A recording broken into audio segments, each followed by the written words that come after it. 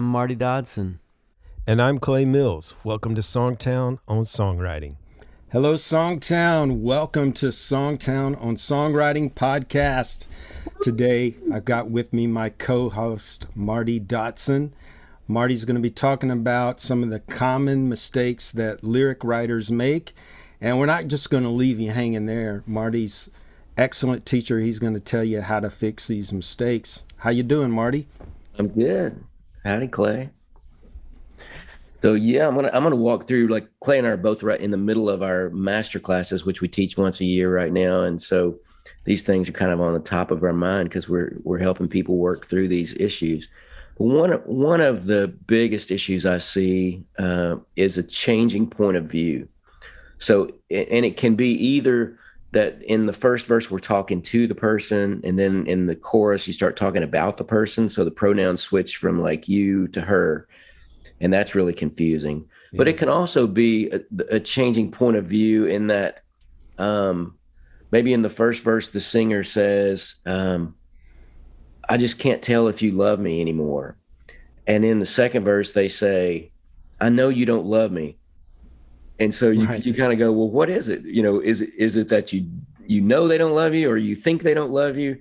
So, you know, you have to be consistent with, I tell people, pick one emotion and let the singer have that one emotion through the song. So if the singer's angry, let them be angry through the whole song. If they're confused, let them be confused through the whole song. So you're talking about point of view from two angles. Point of view, the first case is pronouns. Mm-hmm. Don't talk to her in the verse and then switch to you in the chorus and start talking directly to her. And then the other thing is changing kind of the point of view of how you might feel about the person. You know, like, I love you in the verse, and then you get to the chorus and I don't ever want to see you again, and then you're like, what's going on here?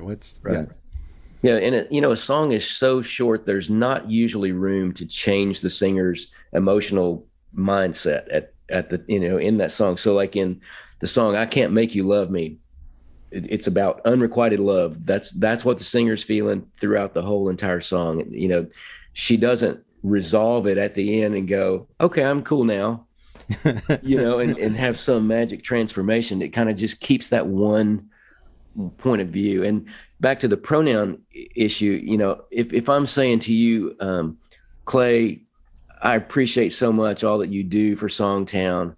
Oh, he is such a great leader. You're going to go, who's he? You know, you were talking to me, dude. Yeah. You know, and that's what happens a lot of times in songs. So I always encourage people to check your pronouns and to check the emotional point of view of the singer in every song, so that you're kind of making sure you keep all that consistent. Yeah, I really think for me it helps that whether I'm really singing the song about this person, I always try to picture some real person that I'm singing to. And so that helps me always know that I'm talking to that person. Or if I'm singing to an audience, you know, and I'm writing a song so Darius Rucker or Kenny Chesney can get up on stage and sing to their audience, then I'm picturing the audience the whole time I'm singing. I'm not picturing Keith Urban when I'm trying to write a song to his audience. And so it really helps to, and I find a lot of times when I'm mentoring writers, I'm shocked at how many people don't do that. Like, they don't really know they're writing a song, but they don't realize I'm writing this as a conversation to an actual person or an audience. Yeah, I try to visualize a singer on stage singing this song. Like, so as I'm writing it, I'm going, okay, what happens to the audience if the singer sings this song? You know, what do they feel about the singer? Do they think the singer's a jerk? Or do they think the singer's a great person, and I wish I had a person like that, you know? And so I think that's a great way to think of it, is just picture who it's being sung to, and keep that person consistent throughout the song. It's great advice. There's a very famous author that wrote Carrie and Stephen King. You might have heard of him. I've heard that guy. He says that he feels like people kind of have one person that they write for, whether they're conscious of it or not. They're kind of writing to that person, and he said it's very important. So that early on I read that. He has a book called On Writing. That's a great book. And when I read that, I just started applying it to songwriting, and it helped a lot. Yeah, we should put a link to that book in the show notes. Yeah, we'll do today's it. episode, actually. No, that's great. You know, another mistake I see people make a lot, and I call these people the time jumpers. So they go from past tense to present tense to future to back to past tense, back in the present, and they kind of, you know, just all over the place. And you have to be sure when you're writing that you really make that timeline easy to follow. And, you know, one solution to that, there's a lot of songs that are just in one moment. So, the song I mentioned, I Can't Make You Love Me, is in one moment.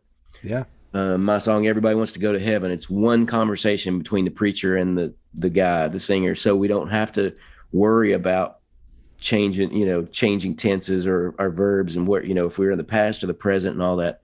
So that's an easy fix. If you can make your song about one moment, that solves that. But if it's a story that requires you to move through time, you have to really make that clear. The best advice I ever got from a Hall of Fame songwriter once, he goes, the best songs happen in one moment in time. Mm-hmm. And unless it's a story song, and then you're going to be moving time forward. But even if you're looking back, you're still talking to someone in this moment. And you might be telling them about something that happened in the past. But I think that really helps if you just realize you don't jump around in time, you stay in that one moment. And that will really help the listener. I don't think any of us are good to write a screenplay on, like some of these modern TV shows. They're constantly jumping around, and you have the visual to help you. They're graying out the screen when it goes to the past, and you go, oh, that's the past. Well, and nobody's that good in songwriting to time jump constantly like a screenplay and make it make sense for the listeners. And, I see people a lot that, maybe the first verse is in past tense and then the chorus is in present tense. And then they want to go back to something else in the past and then back to the present. And it's better if you're going to do things like that to maybe make the first verse past tense, get to the present tense in the chorus and stay there. Yeah. So that, you move time to now, and then you kind of just stay in that moment. And then if you try to go like to future in the second verse, then you got to get back to the present again in a different way, So just, I think being conscious of not being a time jumper is important. And then when you go, start your second verse and like 5 years later, and then, then it just like, okay, so to me, that just starts sounding real cheesy when you're doing that too. Right. Yeah, absolutely. And another big issue, and this is a huge one, I think, is the second verse curse. And so it's when people get to the second verse and they just reword the first verse. So if people in Songtown have heard me talk about song blueprinting or song mapping, and if you do that and you establish a sentence for what you want to communicate in each section, you can usually catch that. But if I'm doing a blueprint and it's like verse one's the big idea is going to be, I miss you so much. And then in the chorus, the hook is, please come home to me. Yeah. And then my second verse is, I wish you were here. Well, that's the same thing as I miss you so much. Yeah. There's really no difference in those thoughts. So I can look at my blueprint and go, these are really, really similar. I need to figure out a place to go in that second verse that takes the big idea farther. And one way I encourage people to think about that is that, your first verse introduces characters, context, and setting. Your chorus introduces a big idea. And then you have to ask yourself, and then what? Yeah. And that moves the story forward or the song forward. So if I introduce a big idea and I go, okay, and then what happened? By necessity, I'm not going backward because I'm forcing myself to think, what is the next thing?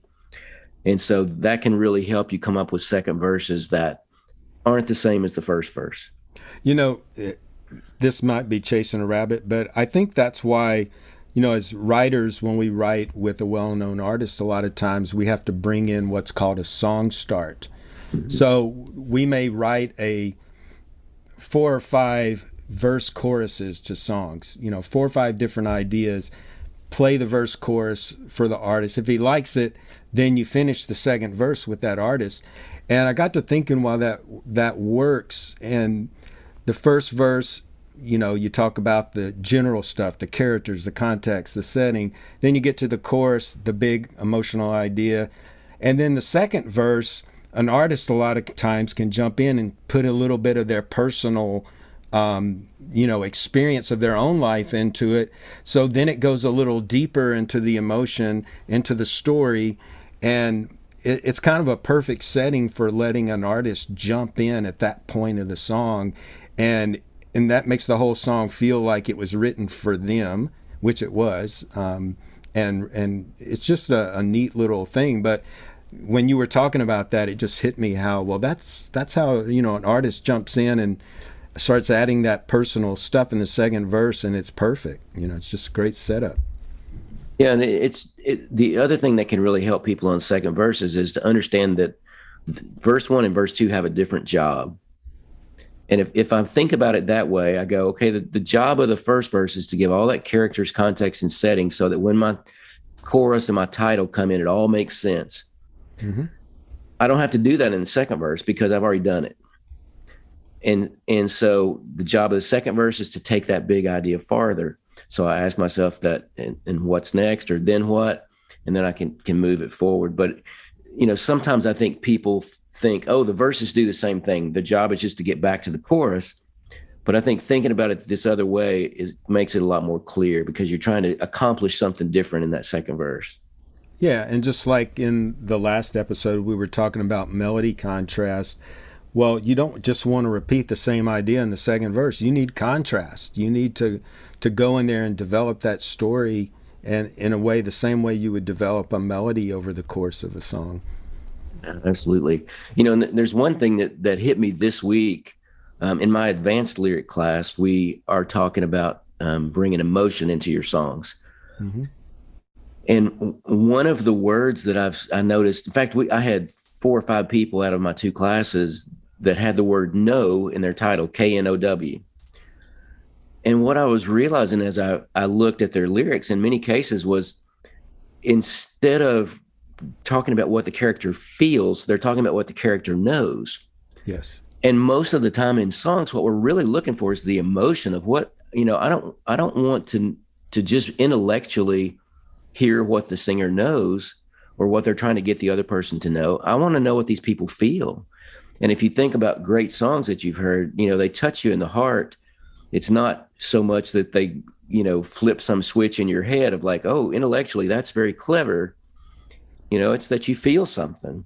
And so I think a lot of times we use the word know, or, like, I know you love me, or this, or that kind of thing. And so I think it's important to watch out for words that are just intellectually, talking about at an intellectual level in your songs, and make sure that if you're using those, you're also attaching emotion to it. The song, The House That Built Me, does a great job of, that old oak tree in the backyard.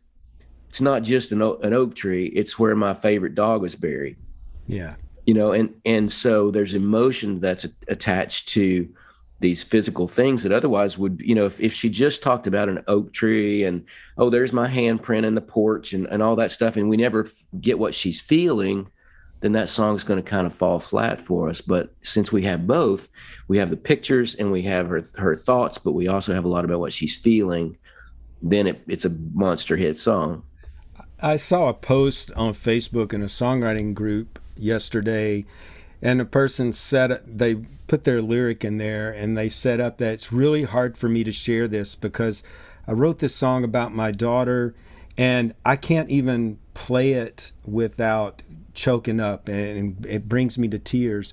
And I read the lyric and I was like, basically it says statements like you were talking about, where he's explaining how he feels about his daughter, but the lyric doesn't make me or anyone else feel anything because it's not showing us. It's just telling us I have these incredible emotional feelings about what happened to my daughter. Well, that doesn't, it's not the same as my tree where my dog was buried under. I mean, whoa, everybody goes, okay, I can relate to that. So and it's sad when you hear somebody that they're playing a song live and they go, I hope I can get through this. It's so emotional for me, but there's no emotional content written into the song, and the audience doesn't feel the same way. Yeah, and like you said, if I tell somebody I'm devastated, right, they don't know exactly what that means for me, and I have to flesh out what that looks like. I can hardly breathe sometimes, and I don't eat, and I stay up all night thinking about you, so you kind of have to say something and then flesh it out so that people really know what you mean. Right. If you say, since I left, I can't sleep, all I do is, watch the fan on the ceiling, that's much better than just telling somebody, well, ever since you left, I've been devastated. Right. Like you're kind of showing it to them a little more than. Yeah. And I think the next point I would talk about too is, I call it just the facts, ma'am. And, so many times I see a lyric and it's got like great pictures and we did this, like we went down to the beach and you were holding your shoes in your hand, but there's never any right point. I mean, there's never any emotion to it. It's just, this happened. Yeah. I mean, almost like telling somebody, well, we went on vacation and we went to the beach and we laid there every day. And then we got some drinks and then we sat in the shade when it got hot. And I'm going to go, okay, what's the point of this story? Because right. It's a laundry list of what happened. And that person will say to you, but this really happened, but it's not a song. Right. Yeah. So you can't just give people facts. Right. You can't, and, a lot of times people will call it furniture or, pictures in their lyrics. So, I can picture the scene, but I have to care about the scene for it to be a hit song, so you have to tell me why all those things are important and, why the memory of those things is important, why that sticks in your head, that kind of thing. So remember not to just give facts. And then the last one I'll talk about is, not connecting the dots. And this is a common ailment for, I think, every writer starting out, is that we know the backstory and we leave out parts because we know all of it. We think it's clear. And so, I think it's great to check with somebody who doesn't know the story and say, tell me what's going on in this lyric, and let them read it and give you feedback, so that you make sure you're connecting all the dots. And if they can tell you back the story, then you did good. But if they go, I'm not really sure, I gave somebody feedback today and I'm like, I'm not really sure what the relationship in these characters is. I don't know. And they were like, oh, it's a child talking to a dad. And I'm like, oh, wow. I thought it was two people that are dating or something, They don't see the audience won't see the video in your head. So right. Unless there's a music video they're watching every time they hear the song, they're not going to get it. Yeah. And, you don't have to fill in all the blanks for people, but you have to fill in enough that they can follow and understand. And a lot of that falls under that character's context and setting. If I can establish who's involved, what's going on, and where we are, if that matters, then I've got a pretty good grasp on the story as it starts, and and then I have to build it. And then I have one other thing. I actually had someone in my class last week. We were breaking down two of my songs that have been number ones, and they said, well, those are kind of like mini movies, and I can see it in my head what's going on. And someone else said, yeah, you establish a conflict in the first line, and then you spend the whole rest of the song trying to resolve the conflict. And I thought, dang, I never thought of that. But I started That's going what's great. That's what's great about teaching these classes. Like a lot of people go, well, why are you teaching these classes? And it's like, we learn this stuff, like, because the way someone else sees a lyric or sees a melody could be completely different than the way we view it. And so we end up learning a lot of cool stuff that way. Absolutely. But so I was breaking down these two songs, Must Be Doing Something Right and Everybody Wants to Go to Heaven. The opening line of Must Be Doing Something Right is, a woman is a mystery a man just can't understand. So we've got a problem. Yeah. The guy's confused.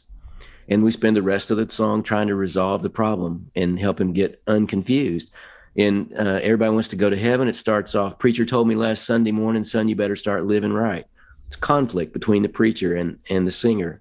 So we spend the whole rest of the song trying to resolve that. So I think that's a really great way to think about your songs as well. Is like, okay, what's the issue in this song? You know, or is there any tension or problem going on? And can I establish that first and then help the singer work toward resolution of it? And that doesn't work for every kind of song, but I think that kind of thing can really help give focus to what we're trying to do. I just replayed like 3 or 4 of my hits in my head that do that. Like, and I never realized that. It's pretty cool. I know. I'm going to be more intentional about that in the future. My song I wrote, songs I've written after that, I'm like, okay, I'm going to present the problem right off the bat. Yeah. So, but anyway, those are some of the big issues that I see with lyric writing. I think if you address those 5 or 6 things we talked about, you're going to have a pretty good grasp on fixing most of the problems that you have in a lyric. Beautiful, man. Anything else you can think of before we sign off on another episode? That's it. We'll have links in the show notes to the book, Song Building, Mastering Lyric Writing, book we written on co-writing, and then Clay's book on mastering melody writing. So thanks for joining us. If you enjoy the podcast, please rate us, give us a review. That stuff really helps us. Share it with your friends, all that kind of stuff, and we'll see you next week. Cheers. We're going to leave you with a song. This was written by Songtown member Jim Carnes, and it's called Arkansas. Hope you enjoy.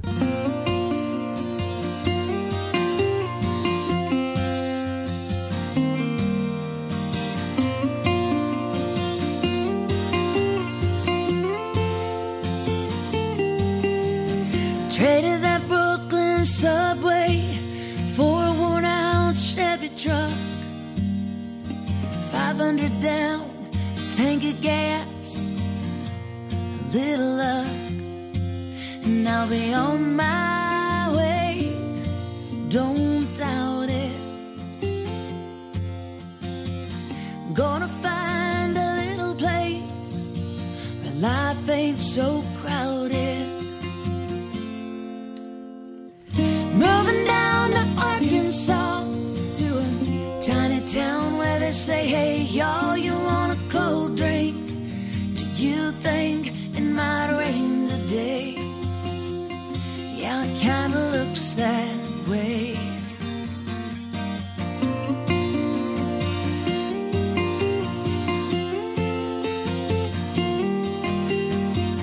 Fixing up a little place that I call home, down by Sunrise Creek, and I still live alone, but that's okay.